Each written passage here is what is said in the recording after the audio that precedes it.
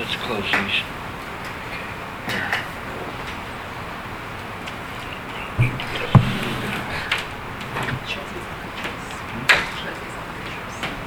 Oh. Sure. Should. I'll take pictures. Better.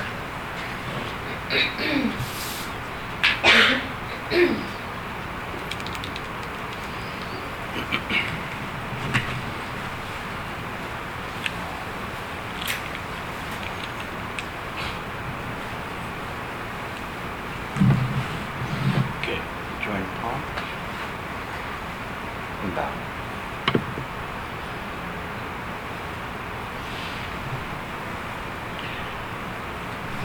Good evening. I think most of you know who I am, right? And I'm going to kind of get right to it tonight. Our class is a class regarding the ancient masters and what the masters were talking about. And as you begin to study these ancient masters of Chan, you find that they are really saying the same thing. They have their own style to say it, and oftentimes the masters will refer to what other masters have said and repeat it almost verbatim what they said, or in their own way they say it. This is the way that we have of the spirit of Chan, that it's carried forth. The words that the masters use, each of them understands that the words themselves cannot convey the spirit of Chan. It's not in the words at all, and it cannot be taught. The only thing that the masters can do is implore the students to study and to contemplate and to make it their own. And rather than make it something that they are acquiring the words of the master, they acquire the spirit of the master of investigation into mind. Every day we should look into this and to say, what is mind? Never thinking that we have a full understanding of what mind is, but the investigation, the wanting to look into it, is what creates a habit energy. The habit energy of wanting to know, of wanting to resolve the issue. And the masters have talked about this in many different ways. But one of the most important ways that they've talked about this is by saying that we have to resolve this great matter of birth and death. When we don't resolve this matter of birth and death, then the problem is that we cling to the idea of a self, or a life and being, or a personality, an ego. And we want this ego to reach enlightenment. But the ancient masters, they all talked about this very moment, this very thought, this very breath is the Buddha. And that don't be confused about that this is not something that one acquires or tries to rehabilitate. And the self is kind of like this real delinquent that we always try to say, okay, he'll be better. We'll take care of him, and we'll dust him off, and we'll rehabilitate him, and he'll be fine. And you are always looking for the way of uplifting the self. And in doing so, you really can't get there because of the fact that the self is constantly changing. It's actually a phantom, an illusion. And when we try to do that, we're looking at the wrong end. And what some master equated that like a lightning bug trying to illuminate Mount Sumeru. And I'd add to it, not only is it a lightning bug trying to illuminate Mount Sumeru, but the light's on the wrong end. And so it's never going to illuminate anything. So we get to the point where we talk about the turning the mind's eye inward. So you'll hear that quite a bit in their treatises, that they talk about turning the mind's eye inward. And we go, that sounds really cool, but what does that mean? What does that mean to turn the mind's eye inward? Now, as you hear me here, you're using a viewpoint of subject and object. But if you turn the mind's eye inward, then it is possible to see, or for me to see, through your eyes. Through all of your eyes collectively. Through all of your minds collectively. To see that there's nothing that separates, not what one master said, that there's no space between the person's eyebrow and space itself. There's no gap at all. And another master that said that it is not the space between you and I, but the lack of space between you and I. And this is a very strong notion in the practice of Chan, that when we look at things, we look at them from the viewpoint that everything is connected.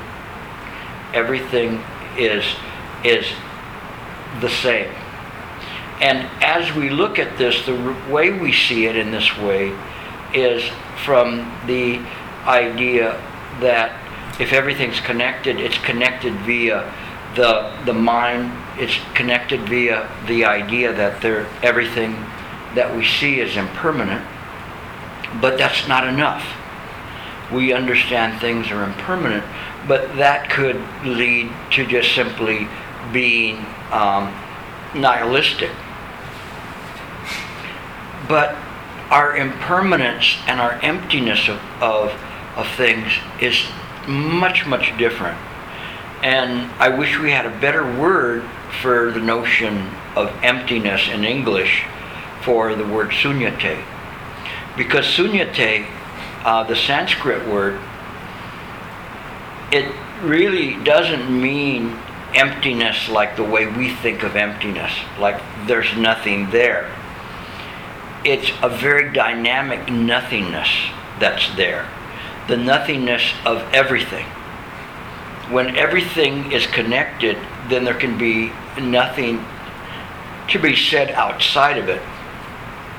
So for instance, going back to I think it was geometry, and they had Venn diagrams, and they'd have a big circle, and then they'd have little small circles. And they'd say, these are part of this big circle. If you look at things in this way and you see everything, these little small circles, they are part of mind. And even though they have a certain sub-value, ultimately they have the value of the circle. And the only way they have a value is being encased in the circle. And we were just looking at the drawings from Master Chi Chern with the circle, like that. And it's very interesting because once one master was certifying this, one student had achieved seeing his true nature. And so when he said, what is your understanding? The student drew a circle with his fingers in the air. And he said, is there anything else? And he grabbed the circle, throws it away. And the idea here is that we see the fundamental aspect of mind, which is there's this emptiness, but we don't hold on to the idea of emptiness. So what we say is it's the emptiness of the emptiness, that there's nothing there. So what happens is that when we try to use our cogitating mind, our thinking mind, and we try to see what's there, we get to a point when you hear these phrases that they're irreconcilable with the idea of what you would perceive to be rational thought. And some people will look at Chan and say, that's all gobbledygook, that doesn't make any sense. And actually you'll see that a lot in high-level philosophers talking about Chan, and really missing the understanding of Chan and Buddhism and the manner in which we look at things such as the true nature of mind and say, oh, this self-nature of mind, then you're still doing what we call essentialism. And essentialism means that there's something there, and that something has an identity, a separate identity. But it's the very fact that there is nothing there. So we can't really say there's anything there. But what we're really doing with mind is, the best way to define mind is how it works. And it's one of the very first things Shakyamuni Buddha taught. Does anybody know how mind works? There's a highfalutin word I always use. Nobody? Pratisha Samappada. So Pratisha Samappada, anybody know what that means? Causes and conditions never fail. Causes and conditions never fail. Many a Chan master has said that that's the Buddha. That there's nothing beyond that. That that's the Buddha. And when we look at things in this way, then we begin to understand cause and condition never fail. This is what mind is. This is what the Buddha is. Cause and condition never fail. Why? Because it enables us to realize mind. When we realize mind, not to understand mind, but understand how mind works. If we understand how mind works, it changes the whole game we're playing. So we're no longer playing the game. We understand that it's like a game of tic-tac-toe, which we go second. We're going to lose every time. So instead, what it does is it's saying, this is how the game is played. If you get angry today, tomorrow more likely you're going to be angry again, and the next day after that. And people aren't going to like you. And people are going to run away from you. If you're friendly today, people will be friendly with you tomorrow. It doesn't fail. These things are all connected. And as they're connected, the only way this works, the only way it can work, is if everything is mind.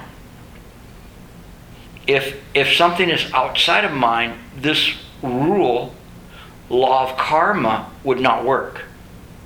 It couldn't work.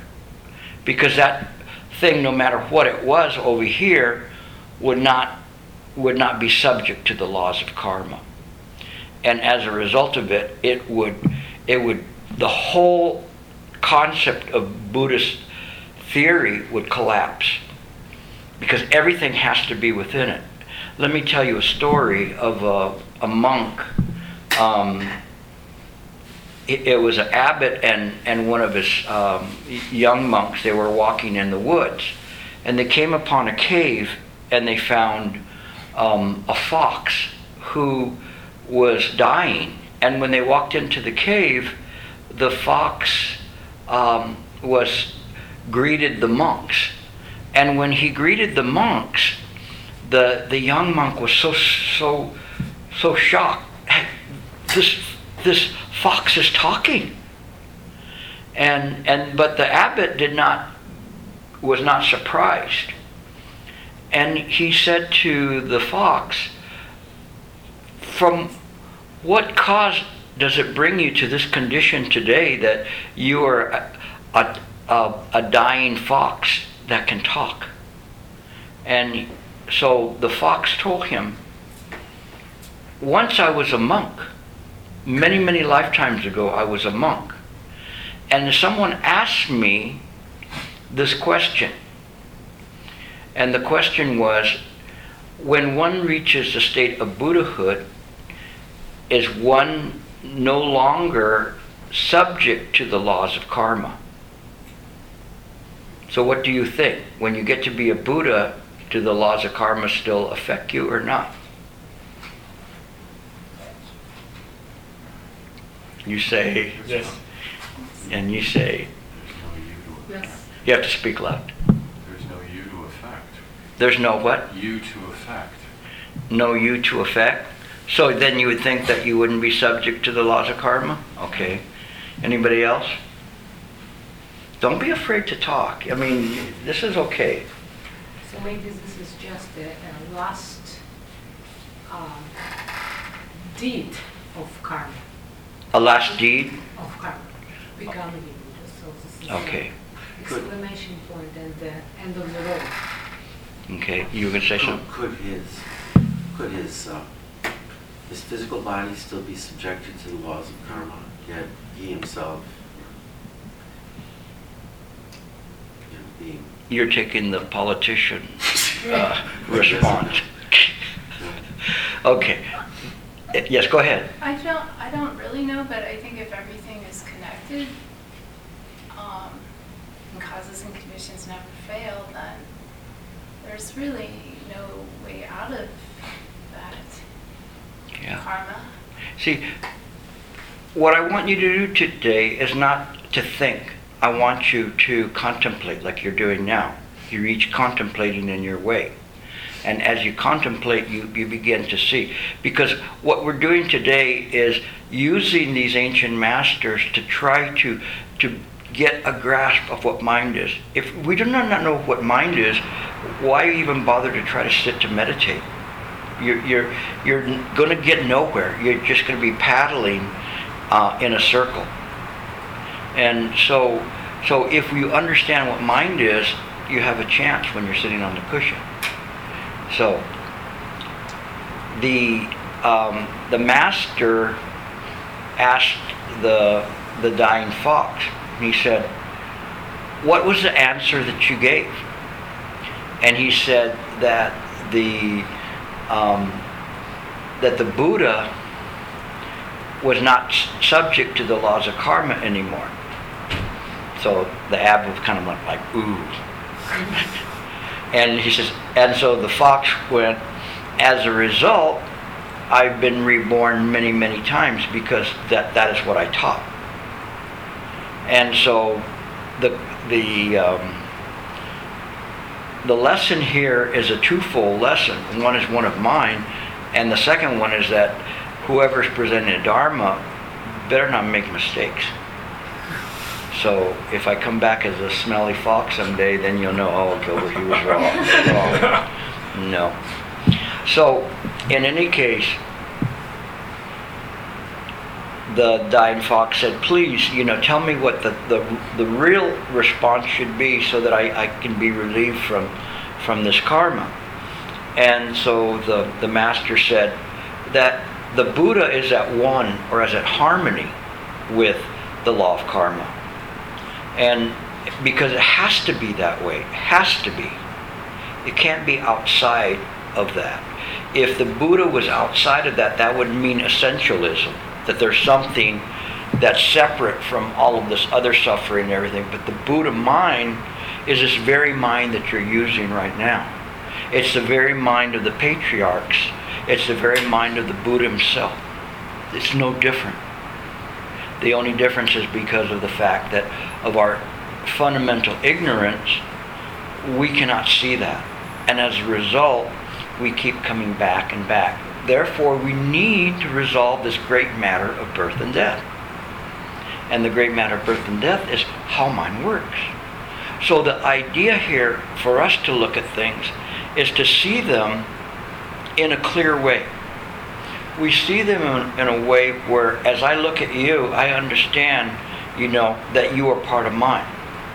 And one master told a young monk, he said, but Shifu, you say that I don't exist. He goes, but I see you.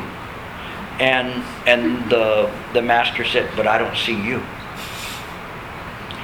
And in another way, what happened was there was one retreat I went to with Master Shen Yang. And in this retreat, at the conclusion, people were talking about their experiences. And there was this really adorable elderly man that just absolutely loved Shifu. And he said, and he was a Westerner, he says, Shifu, he goes, I really hope that I die before you. And Shifu looked at him and said, why do you say that? And so he said, because if you die before me, I will feel so sad and I will miss you.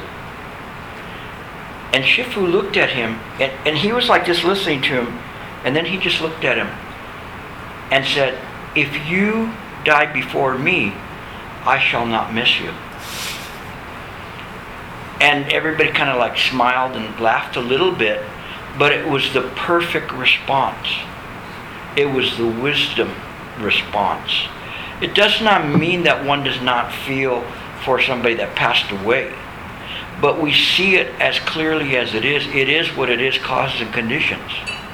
And we see the things in this way so that we don't cling to them. So Shifu, in his, when he passed away, in his service, his funeral service, he made sure of several things. One of them was no stupas or monuments be erected to him. Because generally when a great master dies, they make a stupa and they do all these other things and in memoriam for him. And he ordered that his bones be crushed to powder. Does anybody know why? Sharia, right? Huh? Sharia stones. Yeah, there's what's called shirlisi. When a master dies and they cremate, there's these kind of little pearl-like essences that are in there, little, very incredible, and they represent that master's accomplishments. But Shifu didn't want his shirlisis passed around, because there's shirlisis that are on tour all over the world. No, and literally they go on tour and people give respect to it. But Shifu didn't want to do that. Shifu was a great practitioner, and he didn't want anybody to attach to something like that. There goes Shifu, his shirlisi are there. Or people fighting over, I want a shirlisi. How many would you want a shirlisi, a relic of Master Shen Yang? I want one. But then it would be contrary to what he was teaching. And then he instructed that the rest of the ashes, the ashes themselves, be placed in 5 unmarked graves in a public burial spot. And I was there and participated in the funeral ceremony. And Shifu's ashes were so finely ground that even as they were pouring them in, they were floating away, because it was like a fine talc powder in terms of that. But his idea was not to attach to anything. Don't cling to this idea of a life and being, because it was consistent with this that everything is just mine. So when Shifu passed away, a year afterwards, there were somebody had sent out kind of an email saying that that we should give great respect for Shifu's passing into parinirvana, and so I sent out an email response to that, saying that I would like to I said, first of all, it's proper for us to give respect to our teacher. So understanding, we do give respect, but we give a proper respect. And then I said, well, I want to share a story with you that Shifu had told. And Shifu had told a story that said this one visiting master went to this one temple. And as he was going through the temple, they were taking him along this corridor, and he saw a picture of someone. And so he stopped in front of it, and it was a picture of a monk. And he said, "And who is this fellow here?" And the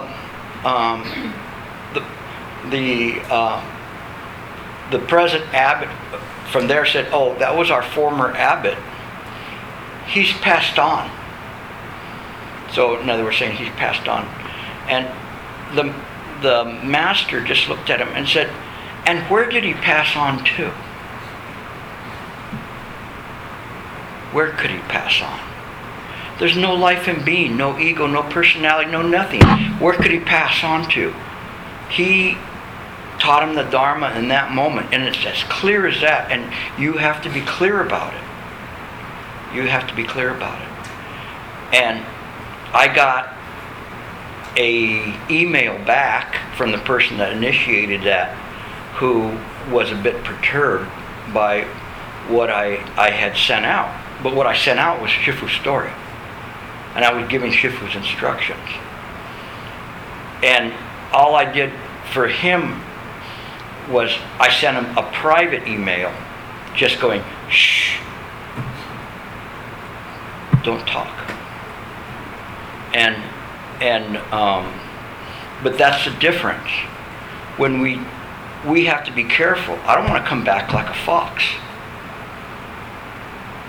And so my idea is teaching you correctly how things are. When we say we pass to parinirvana, who in fact passes to parinirvana?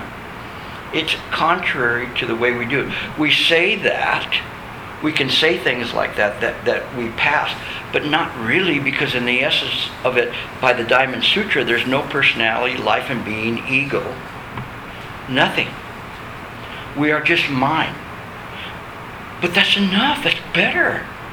It's like going, okay, you're a skateboard, but you could be like this Ferrari. But you always pick being a skateboard. And instead, I shouldn't put it in material terms, but it's hard to explain these things like that. But in any case, the idea here is that everything is connected. And it's connected in two different ways. So what the ancient masters did, and we're going to get to some of the readings, but what I want to do is give you a little bit of a background, so then all of a sudden you start seeing it in their writing, is the idea of the two truths doctrine that came out of the Madhyamika school. Now Nagarjuna came in and was looking at what the Theravadins were doing and the Abhidharma. And the Abhidharma is very, very good. Anybody heard of the Abhidharma before? Raise your hand. Okay. Anybody read it? So. It's very difficult. It's very, very good. The Abhidharma is like a schematic to the mind. And it tells you how the mind works. But in the Theravada aspect of the Abhidharma, they relate and say everything is real. And so they look at everything as being real. It has to be real. It's mind. Now, then there was another school called the Yogacara school. In the Yogacara school, they said everything is what? Anybody know? Consciousness. So it's called, ergo, the consciousness only school. So, and the Chinese call it later on Shenwei Shulen. I don't know if I probably butchered the name of it, but it's called that. And if you ask a Chinese that, they'll say Shenwei Shulen, and they go, "Oh yeah, I understand what that means now." Do you know what I'm saying? The consciousness only school? You don't know? Nobody? The Iris White. Okay. So anyway, so in that school, they say consciousness only. Madhyamika school is here, and this is it. What's so incredible about Buddha philosophy and doctrine. It got hammered, and hammered back, and hammered this way, and hammered that way, and was forged very succinctly through all of these debates and all of these high-level theory in terms of what this is. And it's high level. Abhidharma's high level. The Yogacara school, and they're talking about the 8 consciousness and everything. It's all high level. Very, very high. And Nagarjuna's school of the Madhyamika is the same. But what he came up with is saying, it's 2. It's apparent reality, which is what we see here, and actual reality, which is what we see here. The only thing is that we don't see the actual reality and the apparent reality. We cling to the apparent reality thinking that's the truth. But the second truth is this other aspect of it. Now, later schools, such as Huayan school and the Tian Tai school, looked at it and said, from these we see there's noumenon and phenomenon, which is kind of like saying apparent reality and actual reality, absolute reality, sometimes it's called. And it's saying that noumenon is what holds all of this stuff, and the phenomena is what is being held. So the other day, I was in a stereo shop, and I was talking to the owner. And the owner is very interesting because he had all these little Buddha artifacts and different things all over. He doesn't know why he has them in there until I walk in to his shop. And I start teaching him the Dharma. And he's totally blown away. He's home. All of a sudden, he's home. And he's so surprised. And I just said to him, picture an apple in your mind. And we've done this exercise before. You picture an apple in your mind. You see it? The apple?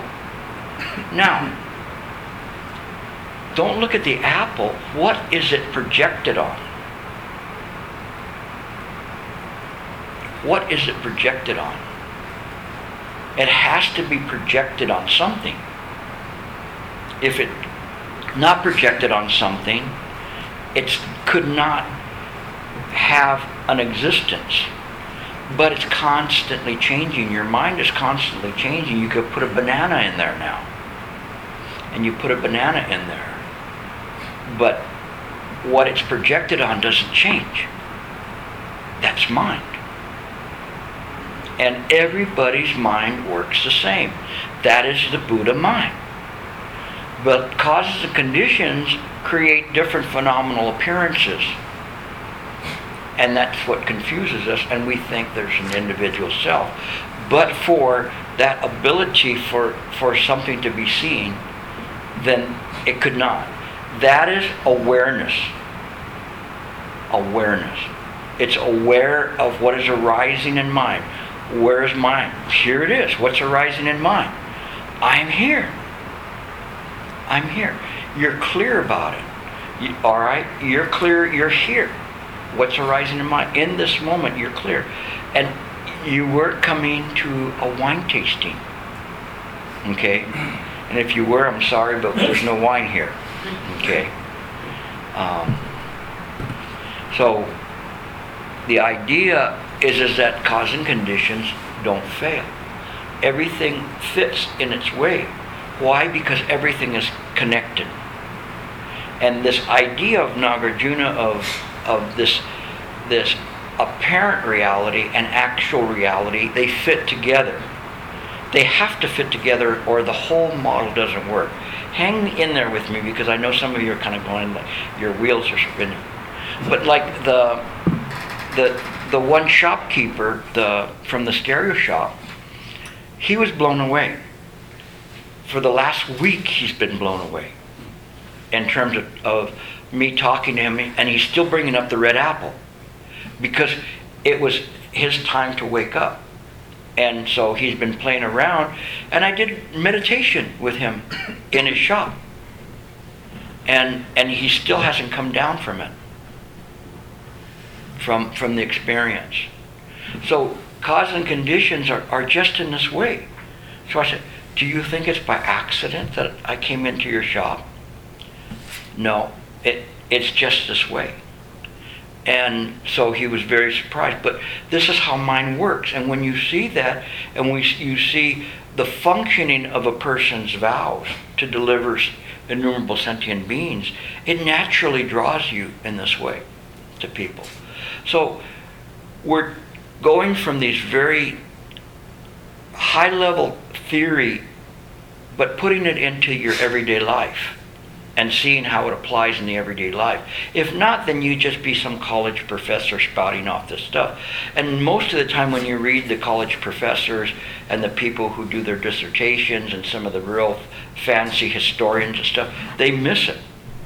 They actually don't get it because they don't understand this aspect.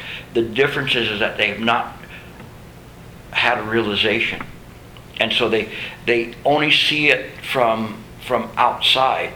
And so it doesn't fit. When one begins to practice more, the things that appear to be inconsistencies, apparent reality and absolute reality, fit so tightly, so clearly, simply because one has seen it themselves. And the way I do it, and I've got to get these pictures and bring them with me. But the way I do it is that they, thank you. See, Bodhisattva, mindfulness. Thank you very much. The way that you do it is, you see those pictures that are like a magic, I don't know what they call magic something or other picture, where there's squiggly lines. And then you have to look at them, and you look at them and look at them. And then all of a sudden there's an image in there. Most of the time it was those dolphins. You know. I did see one that was the Buddha though. But in any case, you looked at it and all of a sudden you say, oh, and it comes in very faintly at first. How many of you saw those pictures before? Raise your hand. And if you looked at the picture, you'd never be able to see it, right? I mean, like if you just looked at it the first time, you go, there's no picture there. But somebody told you, keep looking, there's a picture there. And you're like this, you know, I can't see no picture, I can't, wait, you know, and all of a sudden you see like a little tail or something. And it begins to come in just a little bit, and you go, oh, there it is. And then you go, wait a second, there's not just one dolphin, there's 8 dolphins and a mermaid or whatever else was in the picture.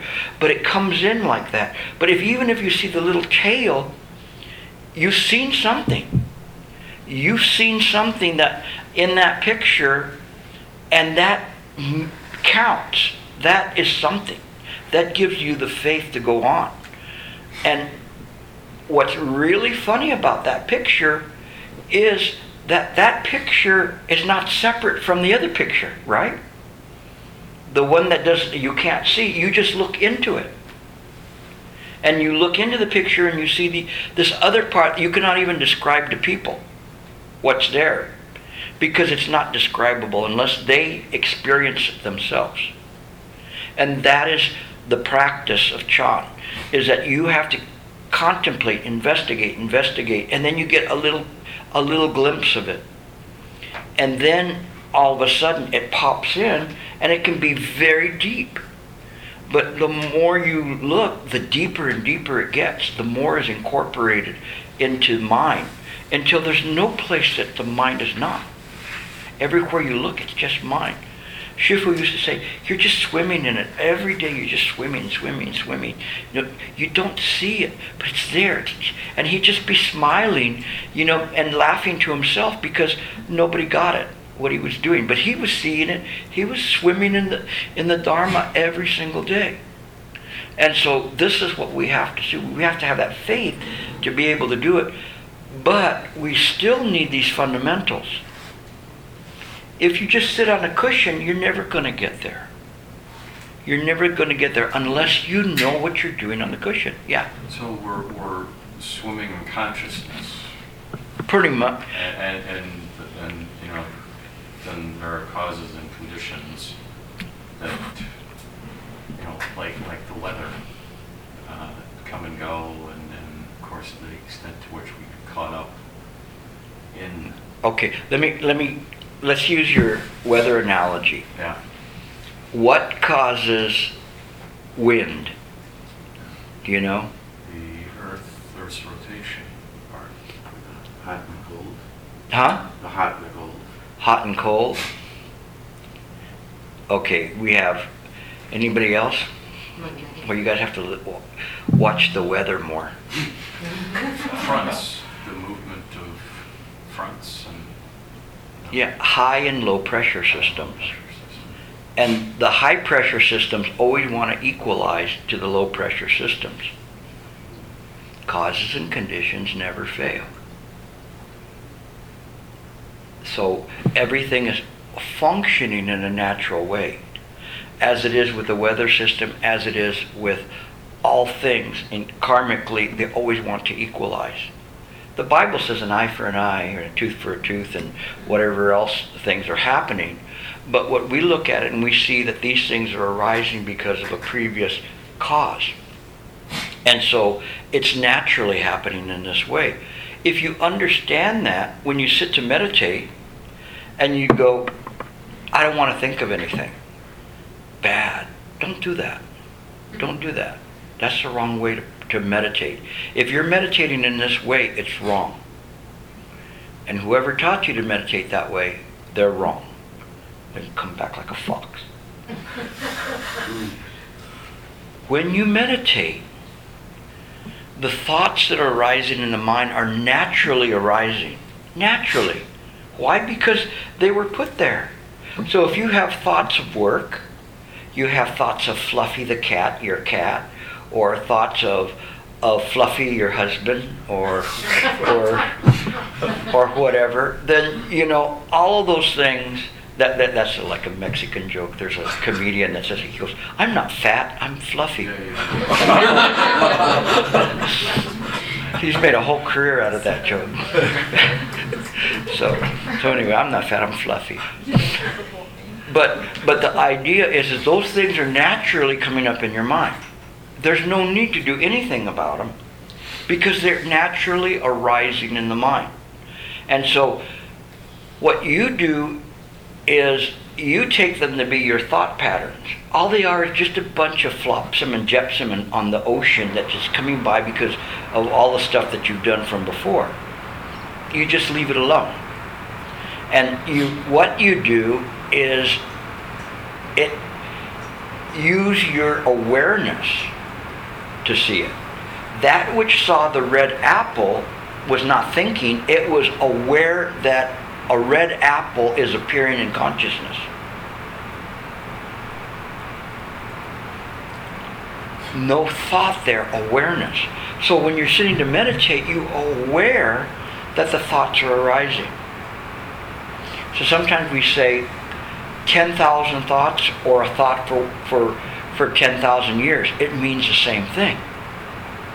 It just means that if the thoughts are coming up and they keep coming up and keep coming up, let them come up. It's all right. They're naturally there. For you to try to suppress the thoughts is against the nature of it. And all you're going to do is you're going to be there like this trying to push them down, and they're going to be bubbling up all over the place. And you're just going to become agitated. But if you go, hey, they're coming in because of what happened before, you understand that. That's why. That's how mind works. That's how mind works. So whatever's arising in your mind's coming up because you put it there. Or you were involved in some kind of event that was emotional or frequent, that was there, or recent, and that's why those things will come up in your mind. Yes? So in terms of character, then, someone's character, someone's temperament, someone, you know, is that just an accumulation over time of karma, causes and conditions? Absolutely. Family, environment, cultural, or whatever. but specifically more, a person's character. I mean, if they struggle with certain things, an addiction or depression or anxiety or, what, is that just causing condition as well? Absolutely. There's neither sacred nor profane. It is what it is. The noumenon, mind doesn't interfere with things that are arising. It doesn't serve as a policeman to go around putting fig leaves on statues. Okay? It doesn't have that kind of a moral thing to it, but it has compassion. On the back end of it, with using wisdom, it has compassion to try to alleviate the suffering. But the mind, by its nature, doesn't work in the way in which we are like a censor. It doesn't do that. And so neither are there commandments from a supreme being. There are just simply vows and precepts that we take to help us break down this concept of this ego. So all of these things, they're arising in this way. There's many famous stories about this where one of them was the monk went to the master and said, "Master, help me." He goes, "What's wrong with you?" He goes, "I have a very bad temper." And he says, "Well, show me your temper right now." And he says, "I can't show you my temper right now. I'm not mad." And he said, "But if it was your original face, then you would always be mad. So it's only from causes and conditions." Or you're at the ice cream store and you go, "I'll have a cherry vanilla." No. I changed my mind. I'm going to have a, coconut pineapple. You couldn't change your mind if it was permanent. You always have to pick the same ice cream. But it's not that way. See, this is what Nagarjuna did. Nagarjuna was very incredible because he did this practice of what was called reductio ab absurdum, meaning you take things out to the most illogical extreme and say, if you think that time exists, then this and this and this and this, and because these things don't exist, therefore time doesn't exist. Boom. Takes it away from you. If you think space exists, this and this and this and this, and if this is it, then boom. And he just went through, now let's talk about you. If you think you exist, this and this and this, no, sorry, you're out too. And he went through very high level. This is high level philosophy that just cuts through everything, and most Western philosophers would be like devastated within a minute talking to him, because he was looking at things and seeing and saying, why could he do that? Because he understood the absolute reality of it, where other people were trying to make arguments in apparent reality. The absolute reality was, it's empty, sunyate. But not sunyate in the terms of like there's no value, no nothing, but quite the opposite. It is why I'm here. Because it does mean something. It means something to you, even though you go, well, what good is that if I'm like a illusory sentient being? Why would it make a difference then? And so I was presented that question in Michigan from a young lady, and this was at the University of Michigan, and I went, you're a college student, aren't you? She goes, yes. I go, and you have a roommate? Yes. And I said, your roommate, if your roommate was asleep and you saw her thrashing around and her arms were going around, you could see she was plainly having a bad dream, what would you do? She said, of course. She goes, I'll wake her up. And I go, why? She goes, what do you mean why? I go, it's illusory. It doesn't exist. So why would you need to wake her up? It is how mind works. Mind has this compassion. to go around and saying, even though we're delivering sentient beings of a non-sentient nature. And you go, huh? It's okay. Relax. We'll get to it. But you have to understand how mind works. And then as you begin to understand how mind works, it all fits. All of this philosophy, this Buddhist philosophy, is really, really a good construct. It's not made up where somebody says, well, no. Who made you do that? The devil made me do it. Or thank God, or something like that, where you're attributing whatever's happening to a supreme being, like the Greeks moving little chess pieces around on a board. Or was that the Christians? I remember. I lose track. But in any case, we take responsibility for what we're doing. And we should take responsibility, because that's a very important part of our practice, that we understand what we're doing. So all of these things are part of our practice. And as we begin to understand them, we understand, okay, we've got to work on these habitual tendencies, because those are the things that keep coming up. Those are the things that make us choose the wrong thing over and over again. Have you ever been locked in that in your life, where you make a mistake and then you make the same mistake again? Okay, next time I'm not going to marry him. I'm just going to date him for a while. Sorry. It might have been a purse that you bought. Okay. But in any case, those are the things that come up. They're patterns. And when you see the patterns like that, it's really, really amazing. I once had an attorney that was working for me, and she married a man that looked exactly like her ex-husband. Exactly like him, so much so that when she had him come to meet me, I remember we were at a Mexican restaurant, and he was walking in a military uniform. I was going, why is your ex-husband in a military uniform? So much so that the ex-husband's father was so dumbfounded that he thought maybe he had a kid out of wedlock when he saw him. Not only that, but there were so many patterns of how many kids they had, when they had the kids, the dates, all of the different things. It was as if she had this broken husband, with a bad chip, and substituted another one with a good chip and put him into place. And it was really amazing when you see that was about the most I'd seen of a pattern like that, a karmic pattern. But we all have karmic patterns like that we do.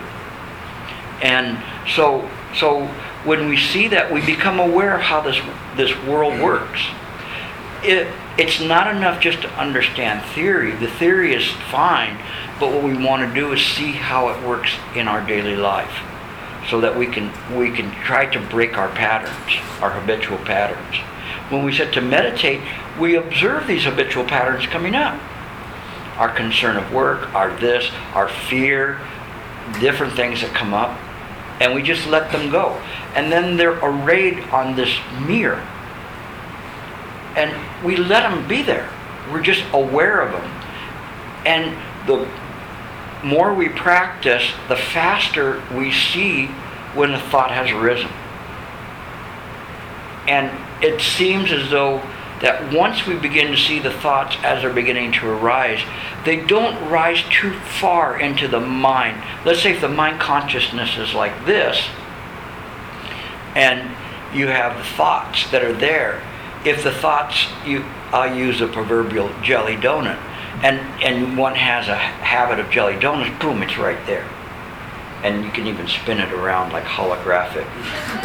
No, it's like a strawberry one or a lemon-filled donut, and it's right there, and you can see it.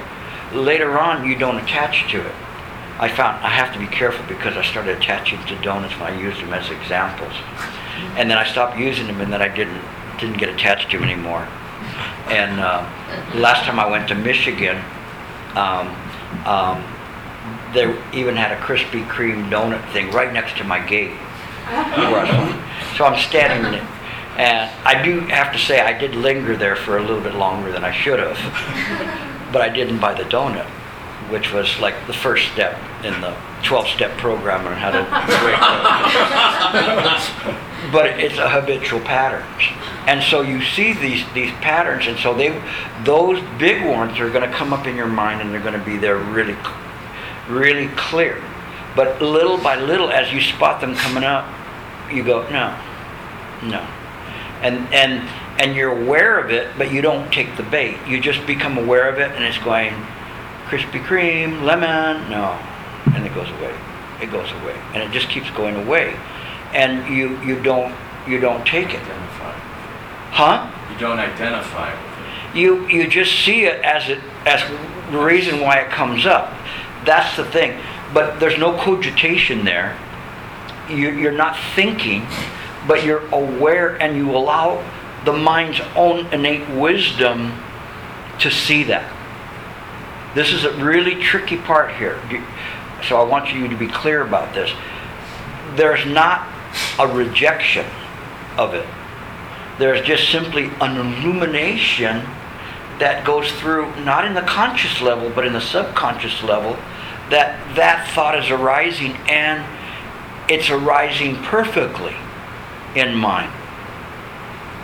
It is not sacred or profane. You just let it go. And so as it's coming up, it's perfectly arising. It's a non-defiled thought at that point. But if you bring that thought to the center stage in your consciousness, it's a defiled thought. Okay? It's a thought, but only in your imagination it's defiled. Ultimately, it's just mine. It's just mine. The donut is innocent. It's innocent. I once had a man who came, I don't know why I'm on a story kick today, but I had a client that came in, and we called him the Cookie Man, because every time he came in to see us, he brought cookies. I have no idea why he brought cookies, but he would bring cookies in. Here's cookies, and they're good cookies, Finally I had to tell him, don't bring in any more cookies. I was telling him in Spanish, saying, don't bring any more cookies. The cookies are making us fat. And he said to me, the cookies do not get fat. And in other words, saying, they're not the responsibility. It's kind of hard to translate it into English, because he's saying the cookies don't get fat means no engordan. It's a double entendre, meaning in Spanish, no engordan means you don't get fat. But what he was saying is that the cookie isn't the responsibility. It's you putting it in your mouth that causes you to get fat. And so the reason I'm bringing that up is because the cookie's innocent. The Krispy Kreme donut's innocent. It's like your attachment to it is what's causing that. And so, again, that's neither sacred nor profane. It's just the way it is. It's just causes and conditions functioning perfectly. And if you understand that, and you understand that there's a crank to the mind, we don't know that. We don't know that there's a handle there, And we're going like this, and we just keep churning out baloney on this side. We're turning the thing like this and putting stuff in, and baloney keeps coming out. Why? Because we put the baloney in on this side, the ingredients to make baloney over here. But if we understand how mind works, then you understand, if you put wholesome thoughts, if you do wholesome things, then wholesomeness will come out on this side. Not bad. Not bad. But if you don't understand that when you're sitting to meditate, you'll never get it. But wholesomeness here is not like a sugar-free Krispy Kreme donut. But people want to try to do that. They try to spruce up the self and make it look good. Like I was saying, and it's like a delinquent. You go, he still has a black leather jacket on, and he's got all those things all stuck all over him, and you want to say, oh, yeah, he's okay now. No. The thing is the wholesomeness is not attaching. So 20,000 Krispy Kreme donuts could rise and fall and rise and fall, and as long as one doesn't attach to them, they're not going to have an effect. They'll just eventually dissipate. They become smaller and smaller, less frequent, less titillating to the senses, to the point you can stand in front of a case and look at them and not buy one. One day I'll just pass by. That's like the 5th step. But in any case, the whole idea here of what I'm saying is that we want to try to understand how this mind works. If we don't do that, it's not gonna pay off for us. So far, any questions? No questions? Okay, we continue on. So in our how long do we go for today? Until 8:30? Huh? 8:30? 8:30, 7:30 now? Okay. Do you guys need a break or are you okay?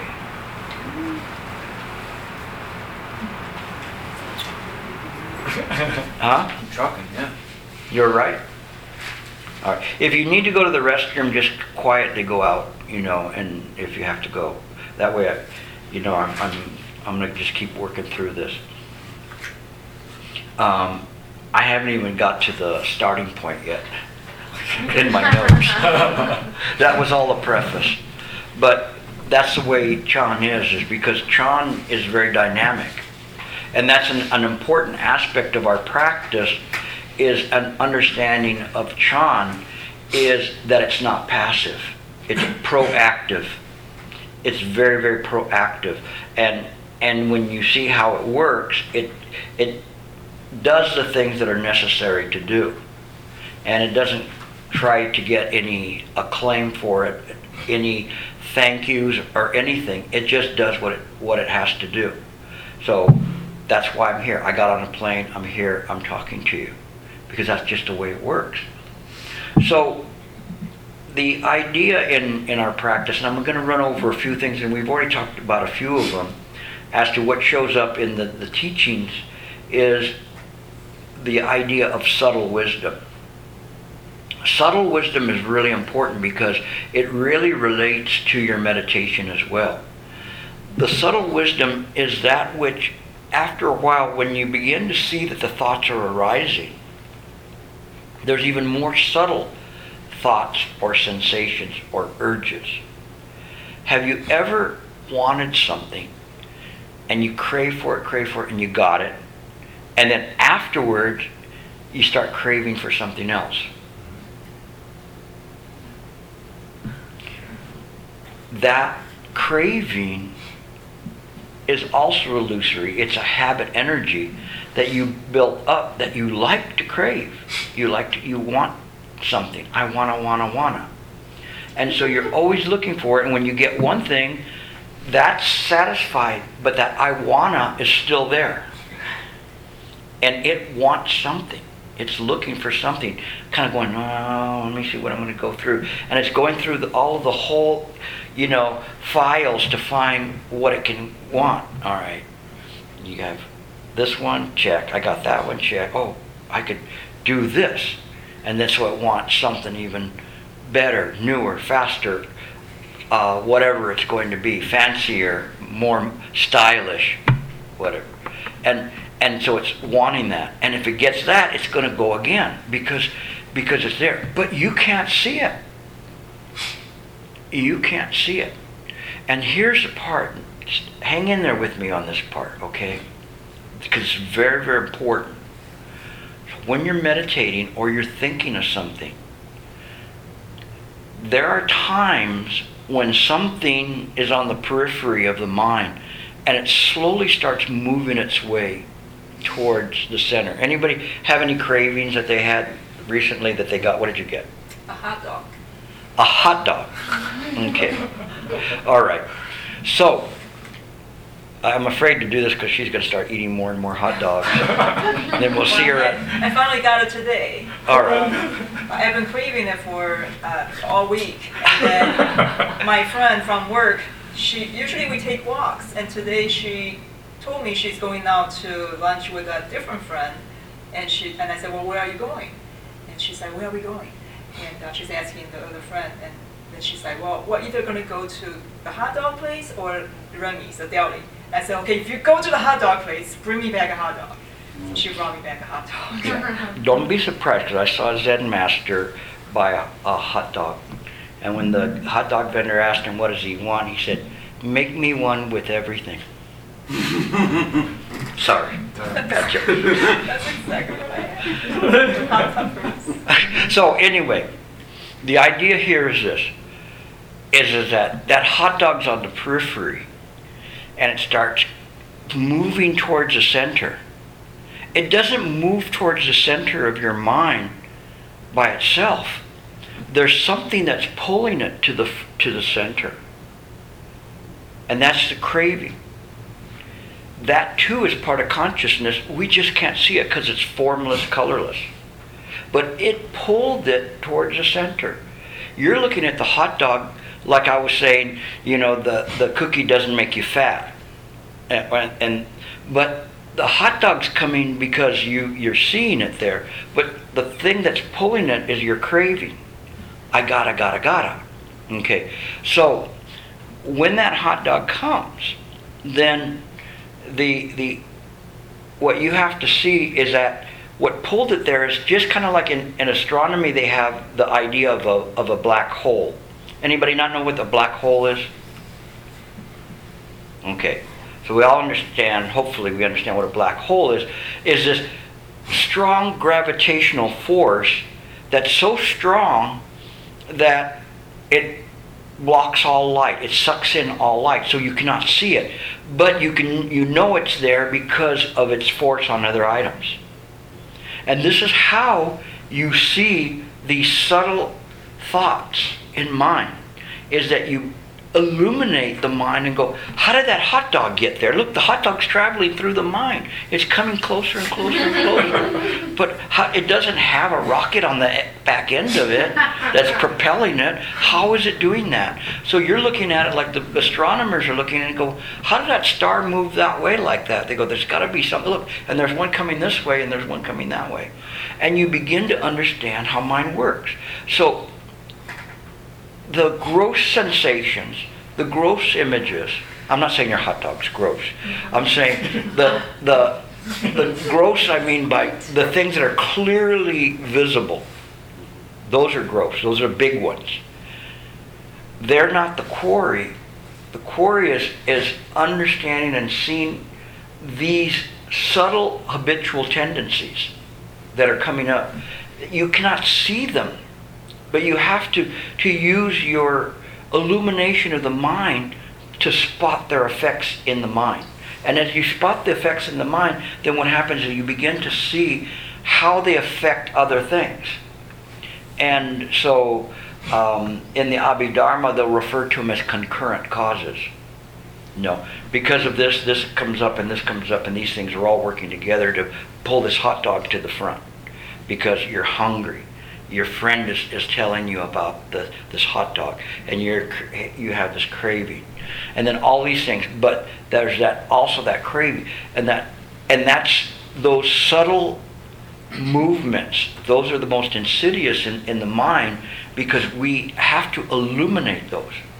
There is a way of seeing those, not with our eyes or our consciousness, but with the mind's eye of wisdom to illuminate what's happening in mind. The subtle movements in mind. Very, very subtle movements.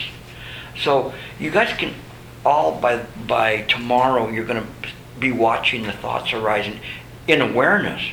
And then you start moving towards these subtle changes in the mind, these very subtle wisdom. And those are the ones that are very, very important to pull out. Let me see here. I want to read you a couple of things. Now I'm going to the books.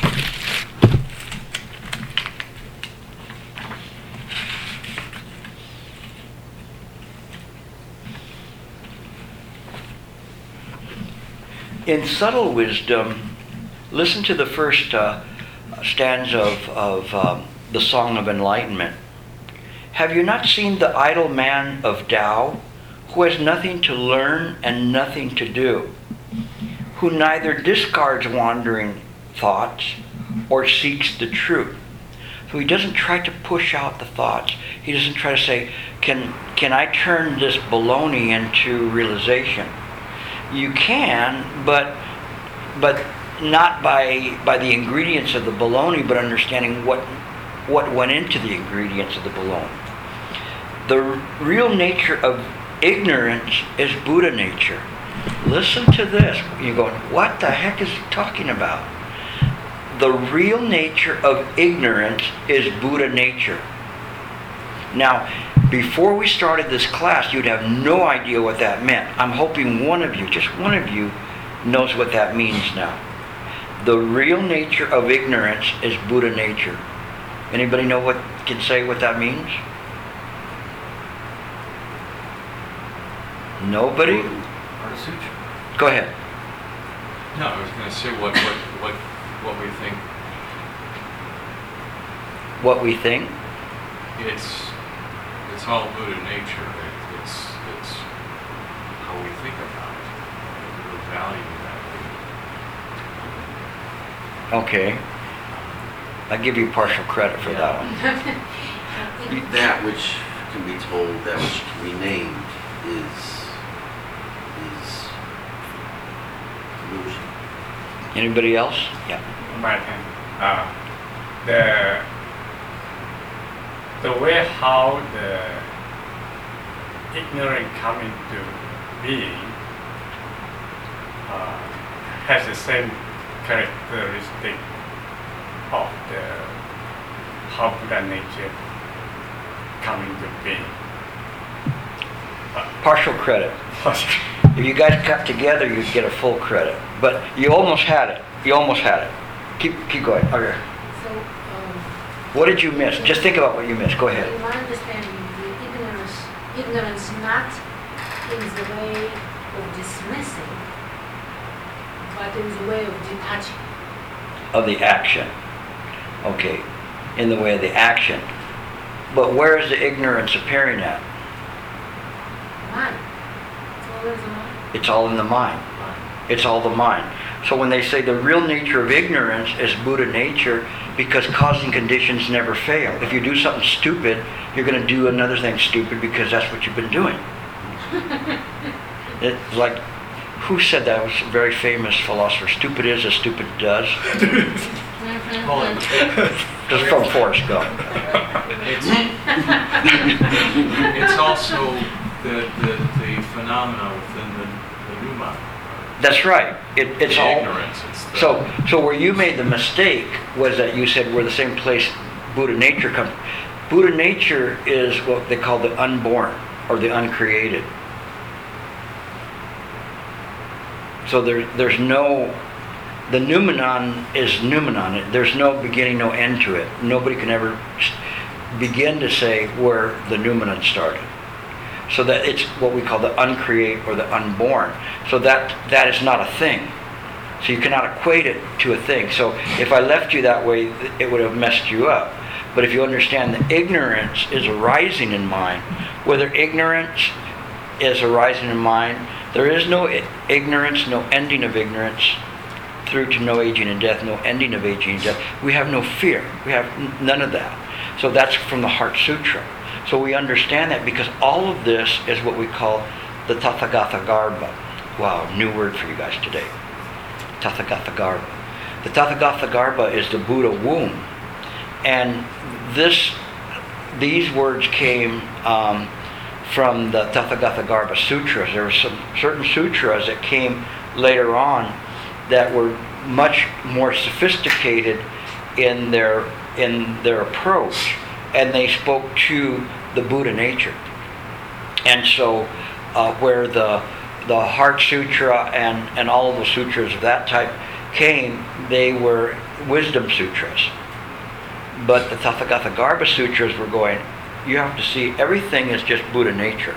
It is just in this way. And the Garbha part means womb. So everything is within the womb of this. Sometimes people use it and say, to try to say, well, that means that we all have a little Buddha inside of us. that just wants to come out. No, it's not that way. What it means is everything is Buddha. Everything is Buddha, and it is just this way. That is, Tathagata means thusness. Thus, it's just this way. The thusness of how mind is. That's all that Tathagata means. The thusness. Everything comes from mind. To know all the Buddhas of the past, present, or future, perceive that all Dharma Dhatu nature is created by the mind. One Tibetan master, Sogo Rinpoche, he said about, you know what a mantra is? How many don't know what a mantra is? Do you all know what a mantra is? Okay. He said the definition of a mantra is that which protects mind from mind. Does it begin a little clearer? You probably wouldn't have understood this, an hour ago.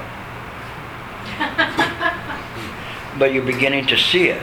It is all mind. And if you approach it like this, when you sit to meditate, you guys are going to do good. Because you understand where all the stuff's coming from, and you understand you're using awareness, not thinking, to do this. So it's very, very important. That's why he said the real nature of ignorance is Buddha nature. The illusory empty body is the Dharma body. So the emptiness is the Dharma body. There's nothing apart from it.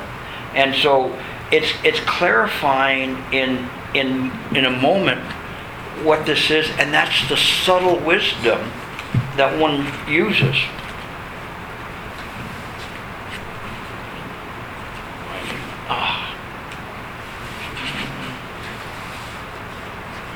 Shifu, in his book Attaining the Way, said, wisdom means clearly understanding that all compounded things are impermanent and realizing all things have no independent self. So all compounded things, we talked about concurrent causes and things that are aggregates. When we look at the aggregates, we talk about the 5 skandha. Anybody know what they are? 5 skandha? Anybody? Form, sensation, perception, and consciousness. And so those are like all of the things that were compounded. Form is the one that deals with matter, and the others deal with mental sensations. Yet we always concentrate on the form part, but we should also look at the mental sensation. All of those are empty, all the way through to consciousness. Consciousness is empty. There's nothing there, nothing permanent there.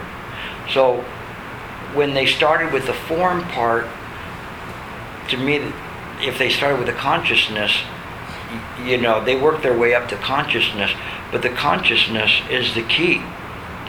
Because when we see that that's empty, there's no place that one could establish an independent self. Which is what he was saying, realizing that all things have no independent self. When you practice Chan, you contemplate the body and its actions, and you see they are impermanent. You observe thoughts coming and going, and you see that they are impermanent. You know that there's no fixed existence, no self, and thus you witness their empty nature.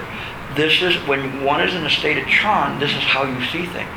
You see things clearly as they are, so they do not affect you. They only affect you when you allow them to affect you, and you are yourself.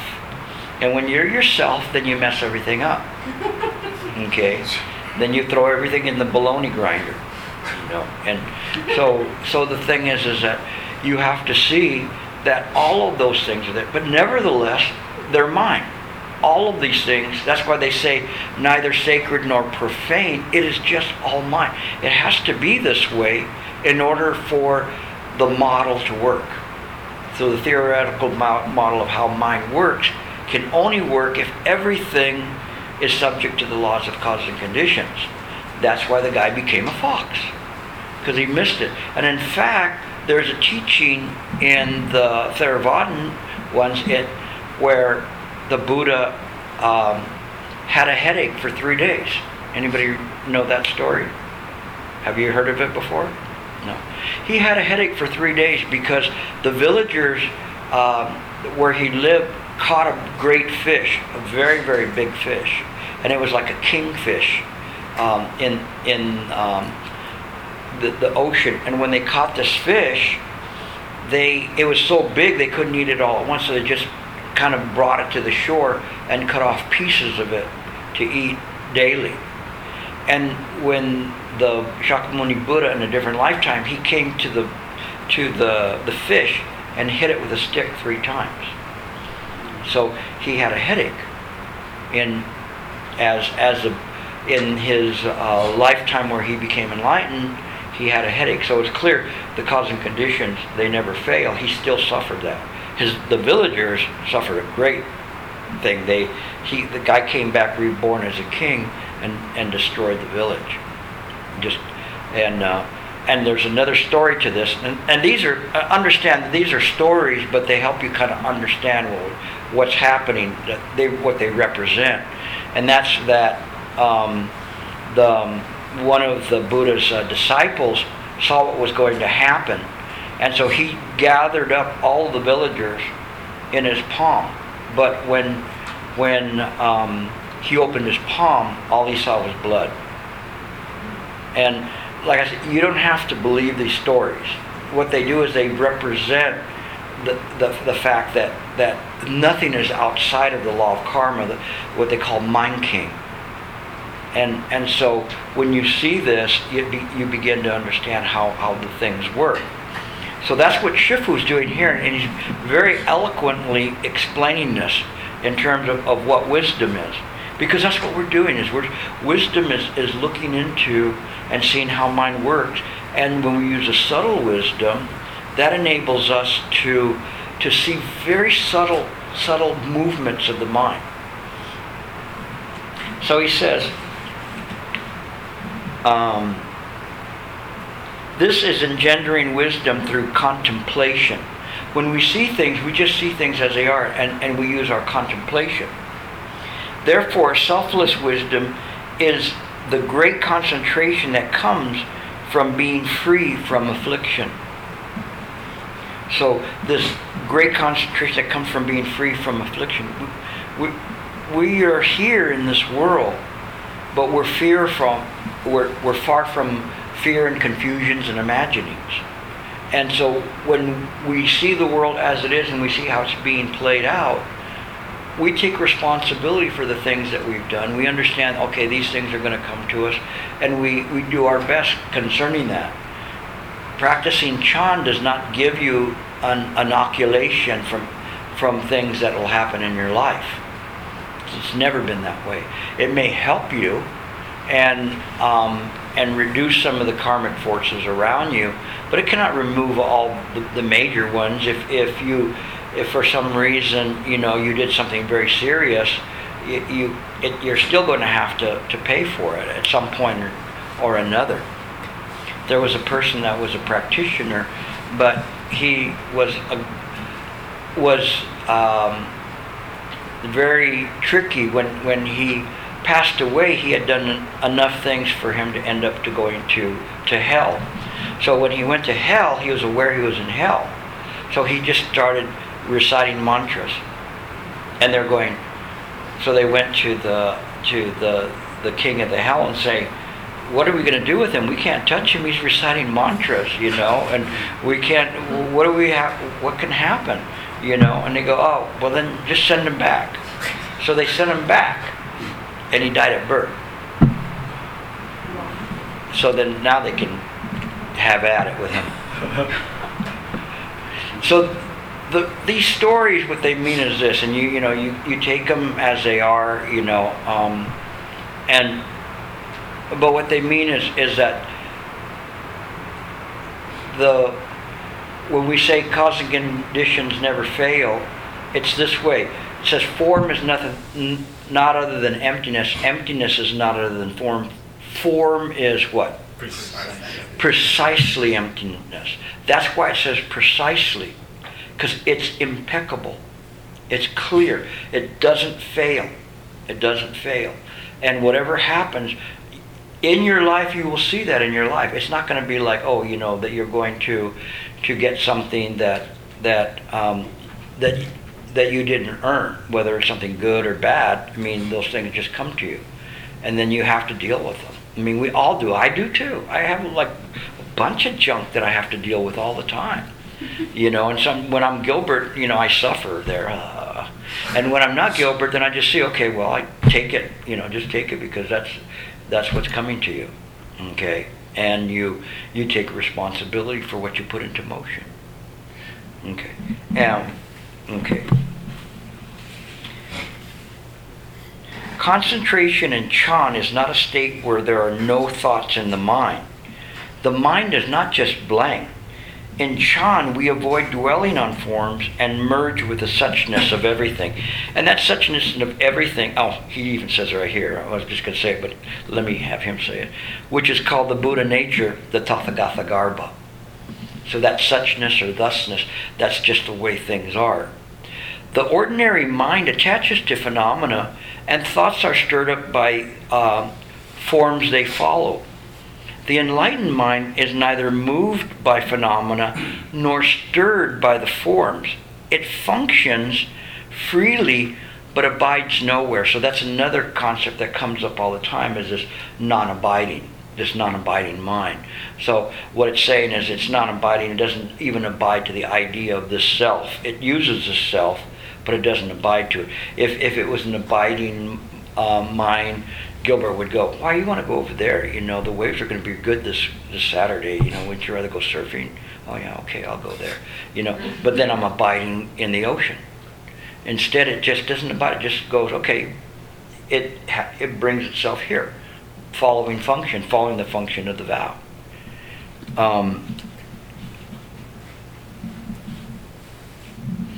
Not stuck at a level of discrimination and infliction.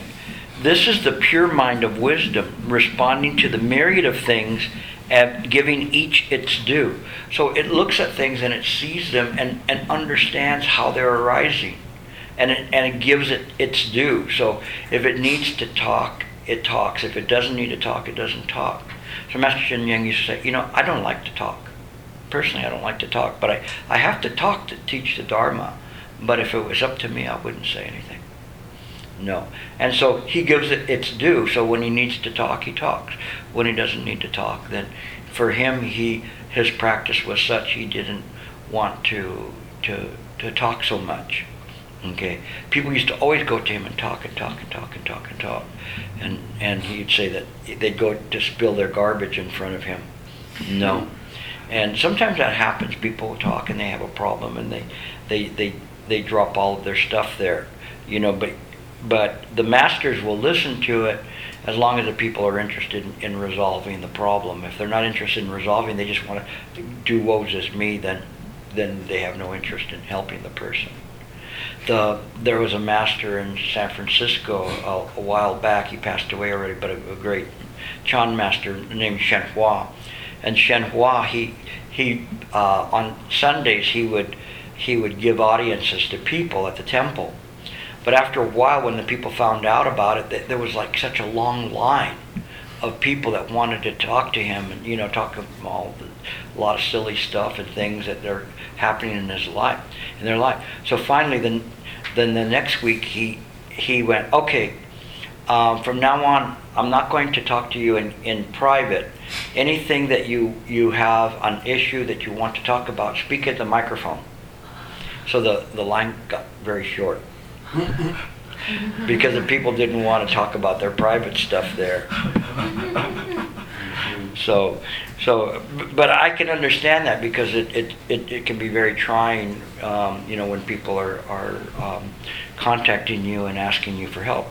Nevertheless, no matter what, you try to give as much help as you can. Okay, let me see, where are we at? Oh, we're still okay. So, we've talked about some of these concepts of subtle wisdom, of life and death. And just on the life and death, the Master Zen teachings of Master Ling Chi, he starts out his treatise in this way. those who study the Dharma of the Buddhas these days should approach it with the true and proper understanding. First of all, what he's saying is that you have to have the right view. You have to know how mind works. And he says, if you approach it with the true and proper understanding, you won't be affected by the considerations of birth and death. Meaning that the fears and confusions of birth and death, you will understand how all of these things work. Mind will teach you. It will. You have to trust me on that. If you practice seriously, mind will kind of begin to, I shouldn't say teach you, it reveal itself. And it reveals how it works. And some of these things that appear to be very mysterious, they'll just pop up. And you go, oh, so that's how that works. And there's this subtle wisdom that arises from that enables you to see how this works. It's just like the subtlety of the picture within a picture, that it shows up. And it's very, very subtle. And when you're looking around at everybody, you see that picture within a picture. That you see sunyate in everything. And you see not just sunyate, not just emptiness, but you see the noumenon. What you see in the noumenon is how the noumenon works. That's why the master said, Pratika Samappada, cause and condition never fail, is the Buddha. That's as far as it goes. It is the Buddha mind. And you go, well, isn't there more like a Buddha that, sits up on a throne and he has all these attendants around him and whatever, but all of those are mind constructs. But all of those things are causes and conditions as well. So we see the things clearly that there is this Buddha mind. And we are part of it. The good part and the bad part are all part of it. So he says you don't have to strive for benefits. Benefits will come and go of themselves. And he said, followers of the way, the outstanding teachers from times past have ways of drawing people out. I want myself to impress upon you that you mustn't be led astray by others. If you want to use this thing, then use it and have no doubts or hesitations. And no, if you want to practice Chan, practice it. But really practice it hard. He's saying, if you're going to practice it, practice it. Don't next day, start practicing some other discipline, And I have people call me up, I haven't talked to in 15 years. I'm studying with this master now. He's a Tibetan master, Misong, and he's very good, and he's very this and very that. You should practice with him. No, and I go, no, I'm fine with that. But then I look up the stuff that on YouTube, what he's talking about, and it's very simple. Of course she likes him because it's so simple, but it's not the essence of the teaching. No, but it just feel goody. So there's different types of Tibetan masters. Some of them are very good masters, and some of them are only so-so. So that they have two ways of creating the Tibetan masters. One of them you can practice in India for many, many, many years. Or the other one is you can practice there for like 2 or 3 years and then come to America. Okay. Unfortunately, I've seen many of those. I've seen some very good ones too.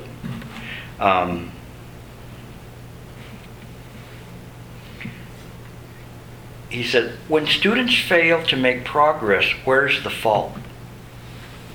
The fault lies in the fact that they don't have faith in themselves. If you don't have faith in yourself, then you'll be forever in a hurry trying to keep up with everything around you.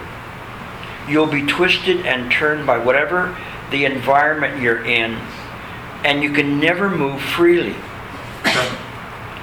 This is really important because Shifuhi was saying we are not twisted and turned by the environment, but we define the environment. So the difference is that a person who's twisted and turned is caught up in the idea of the self. but we create the environment.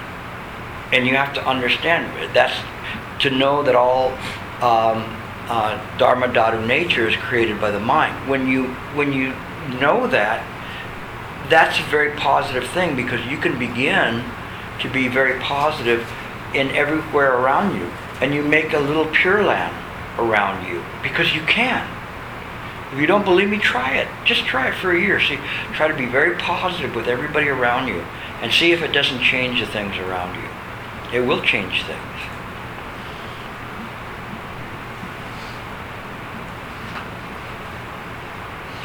But if you if you can just stop this mind that goes rushing around, moment to moment, looking for something, then you'll be no different than the Buddhas and the patriarchs. And he says, do you want to get to know the patriarchs and the Buddhas? And people, yeah, I want to know. Because they're not other than you, the people standing in front of me listening to this lecture on the Dharma. Students don't have enough faith in themselves, so they rush around looking for something outside themselves. But even if they get something, all they will get is words and phrases and pretty appearances. They'll never get at the living thought of the patriarchs. That's why I say, you've got to do it yourself. These words and the stories that I tell you, they're very entertaining, but you've got to contemplate, you've got to look at them. You've got to practice yourself and have faith that you can do that.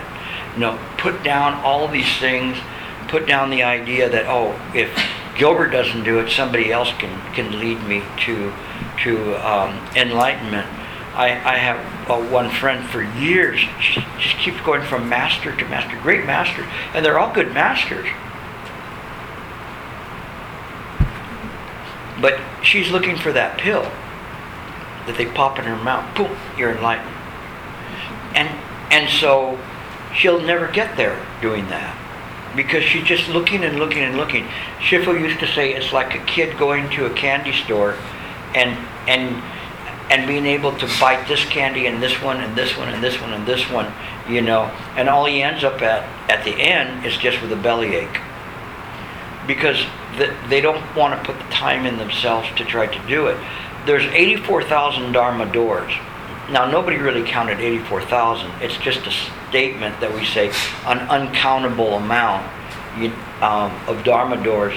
So saying that in every moment there's a way in. And so nobody has an exclusive, not the Chan practitioners, not Theravada, not Pure Land practitioners, not the Tibetans. Nobody.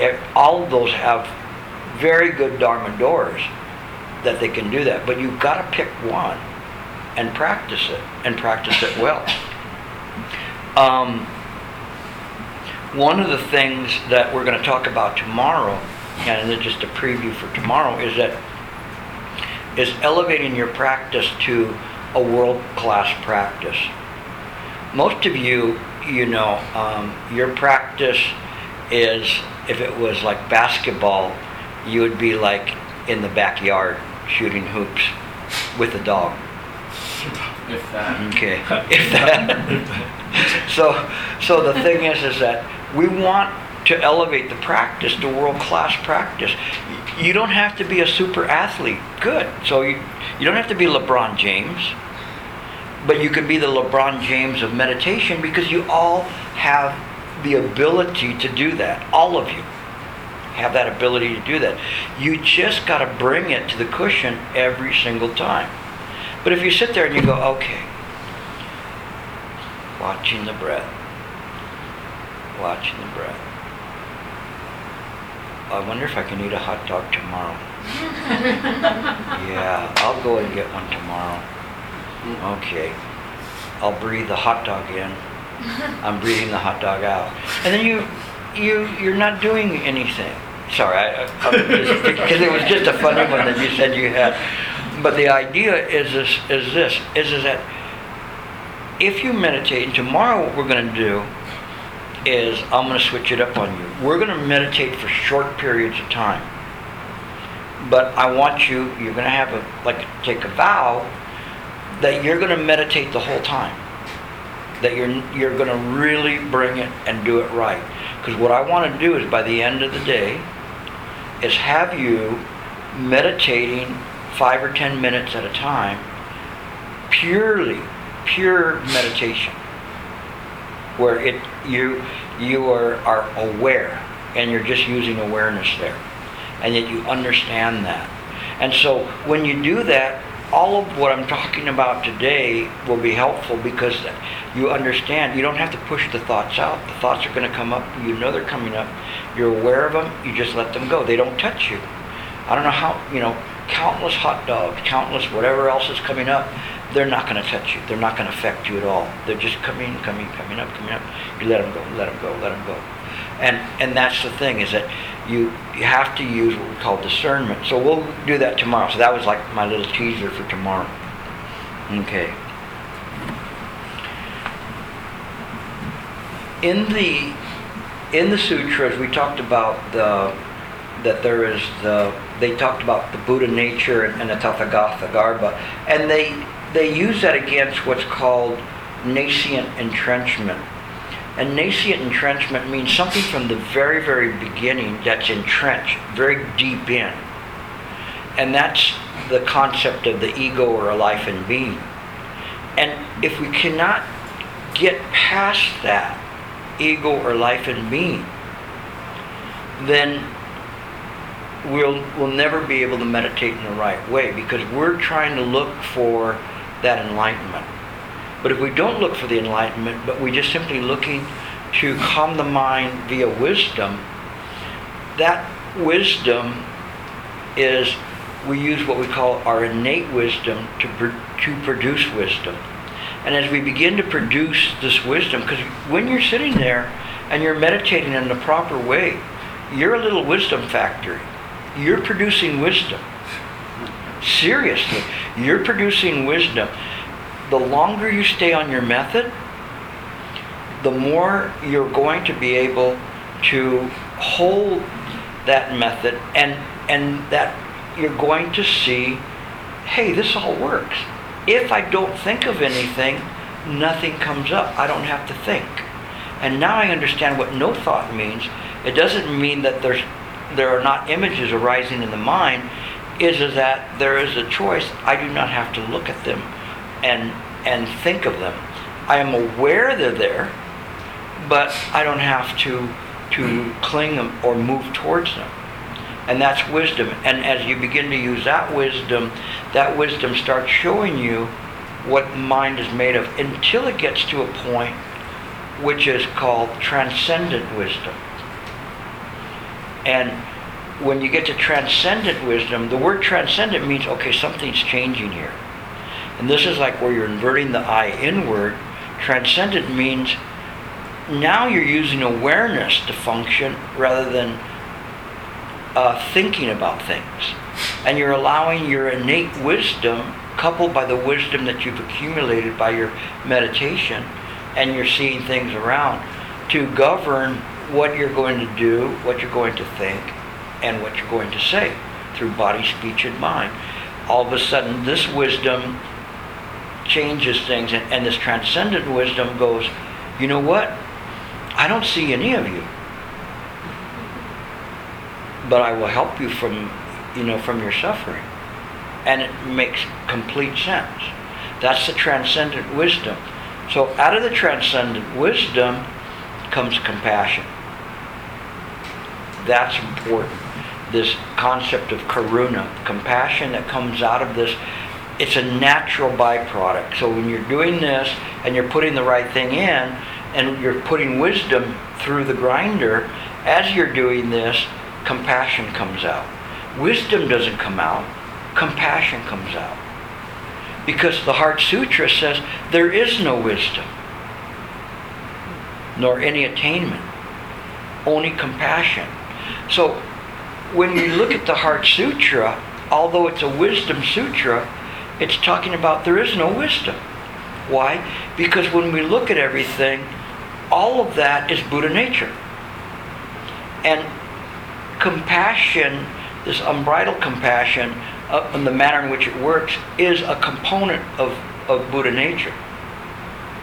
And the wisdom is actually just taking off the layers of obstructions that prevent the Buddha nature from manifesting properly. And when that's done, then the person is in a state of Chan. And then they act in a state of Chan.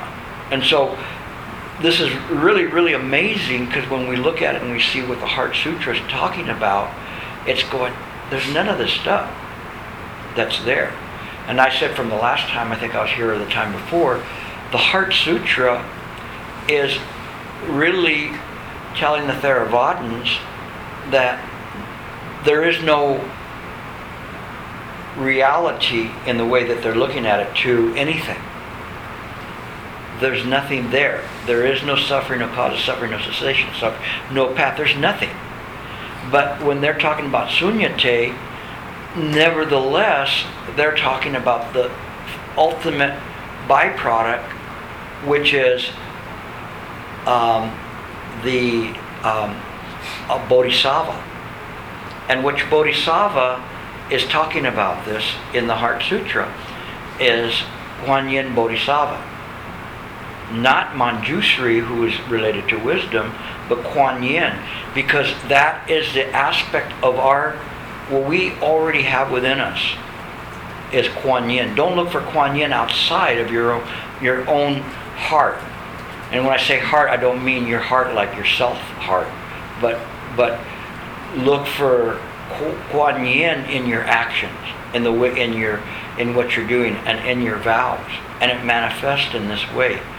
They have the statue, the Junti statue.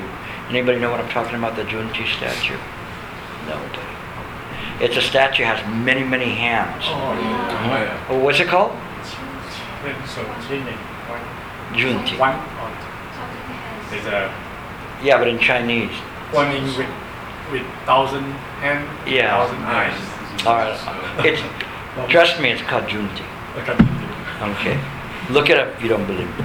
But in any case, that is an artist interpretation of what we already have within us.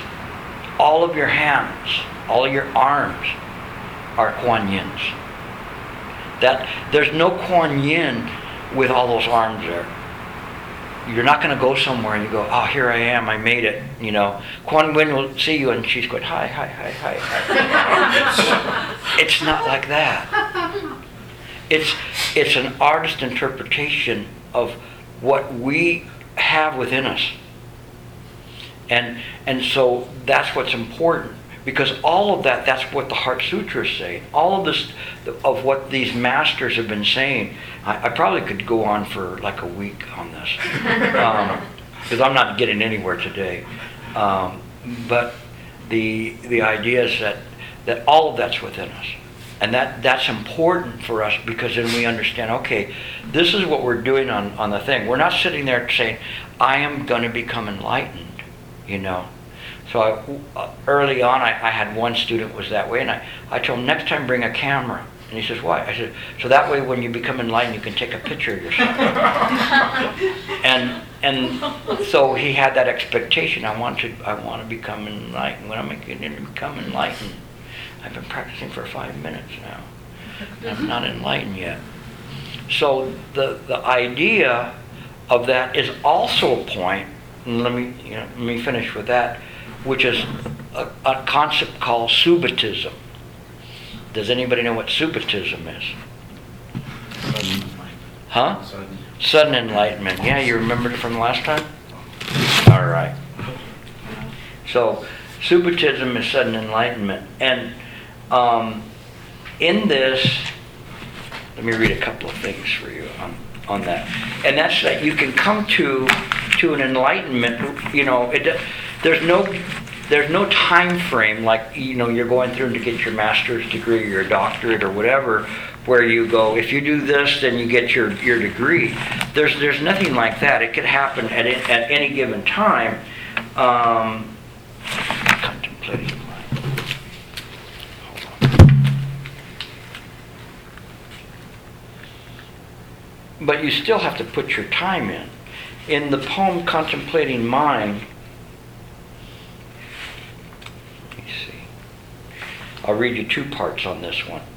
This is a Chan poem. It says, "Look upon the body as unreal, an image in a mirror, the reflection of the moon in the water."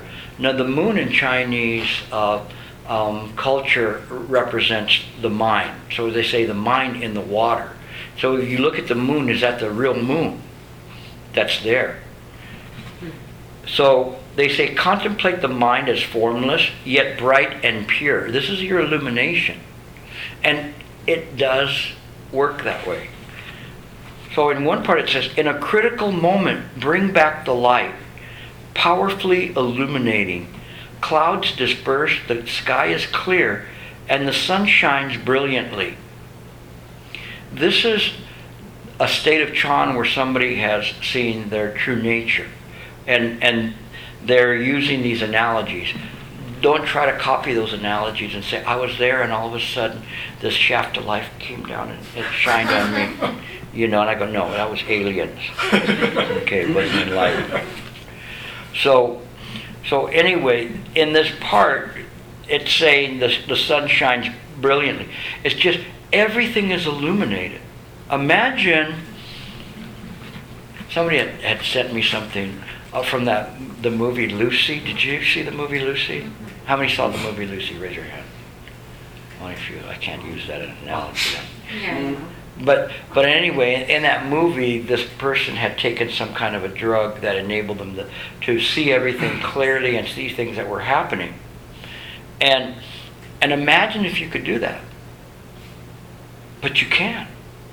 You can do that. If you practice hard and you see the subtle shifts, you can detect these subtle shifts of things that are the potentiality of what could happen in any given moment.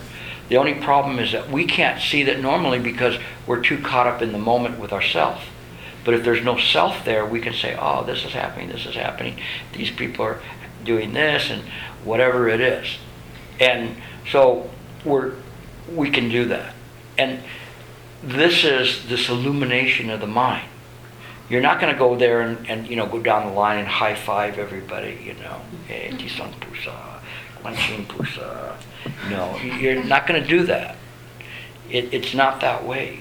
It's just that you're going to see how everything works. So let's see what Master Shen Yang said about the sudden illumination.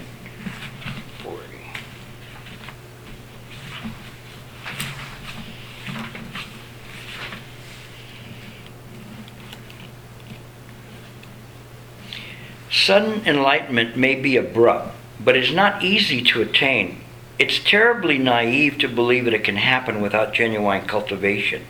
Without the methods of Chan guided by principle or practical wisdom, one will practice blindly and be misled by wayward ideas. So this is very important, that we have to understand right view. If we understand right view, we have a chance at it, at least. At least we know that we can do that. But if we don't have right view, we have no chance whatsoever. And so he's saying, don't be misled by wayward things. There's people, even here in the United States, that are selling enlightenment for $10,000 a pop.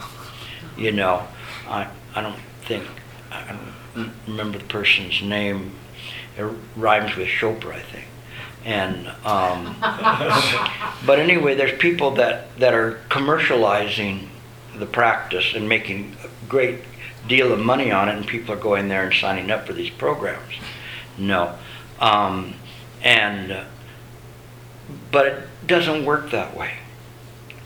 It doesn't work that way. We've got to put together and see the things clearly ourselves. We have to do it. Nobody's going to hand us out a certificate. And if they do, run.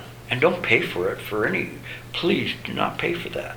You can support here, but if I'm charging you $100 for this lecture, which is actually worth a lot more than that. But if I charged you that, don't go. Okay? That's not where you go. And that's why he's saying, from all these wayward people that do that, because some people that in Taiwan were that way, but now there's a lot of people here that are selling Zen, and so don't do that. And so the whole idea here is where he's saying is, in Buddhism there is a worldly knowledge and transcendent knowledge. That is also the boundless wisdom, samyak sambodhi, of the Buddhas of the highest attainment. This is the stainless, formless wisdom of the Buddhas. Chan practitioners on the path rely on this supreme source and guidance of ancestral Chan masters. We take the words of the Buddha and the Chan masters as our guide on the path and as a mirror of our own mind. We feel secure in relying on these methods. With them we investigate our true nature and resolve the great questions of impermanence, the nature of mind, and enlightenment. And that's what we do. So in the Heart Sutra, they talked about attaining what type of wisdom. Do you remember what it's called? Anyone? You know? Anyatara Samyak Sambodhi. Oh, yeah. Okay. The highest perfected wisdom. So this highest perfected wisdom, in fact, is not wisdom at all. It's compassion, as evidenced by Kuan Yin Bodhisattva. It's beyond that. At that point, we talk about delivering sentient beings of a non-sentient nature. None of that is, it's all mind at that point. So that there is no wisdom there.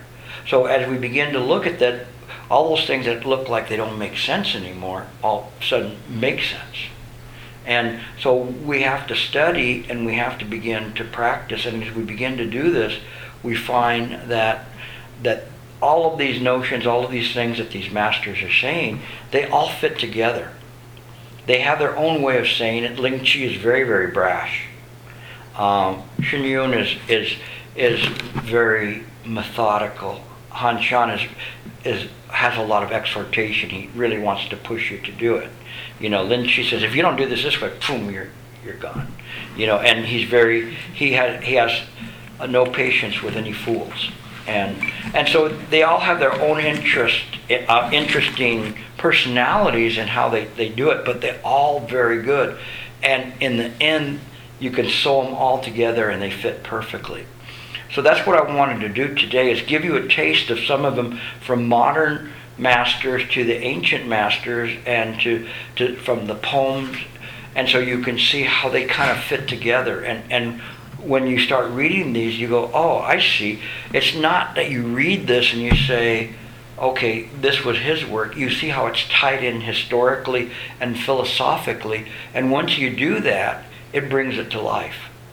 And then you see it so clearly that it's no longer words on a page.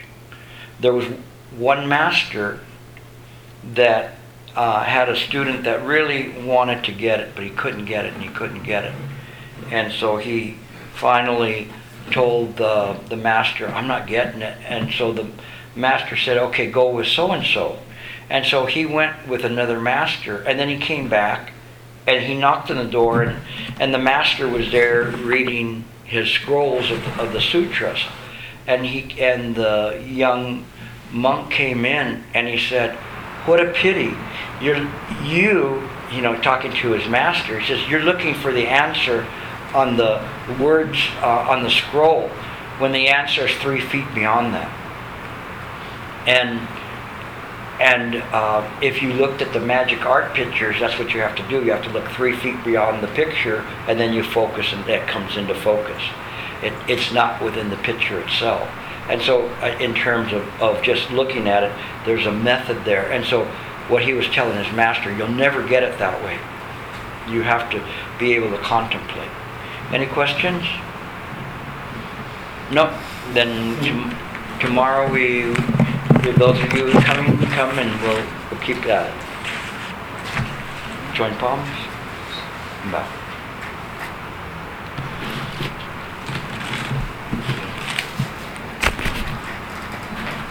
If you guys can help grab the chairs, leave the two in the back, and we'll put them in the back.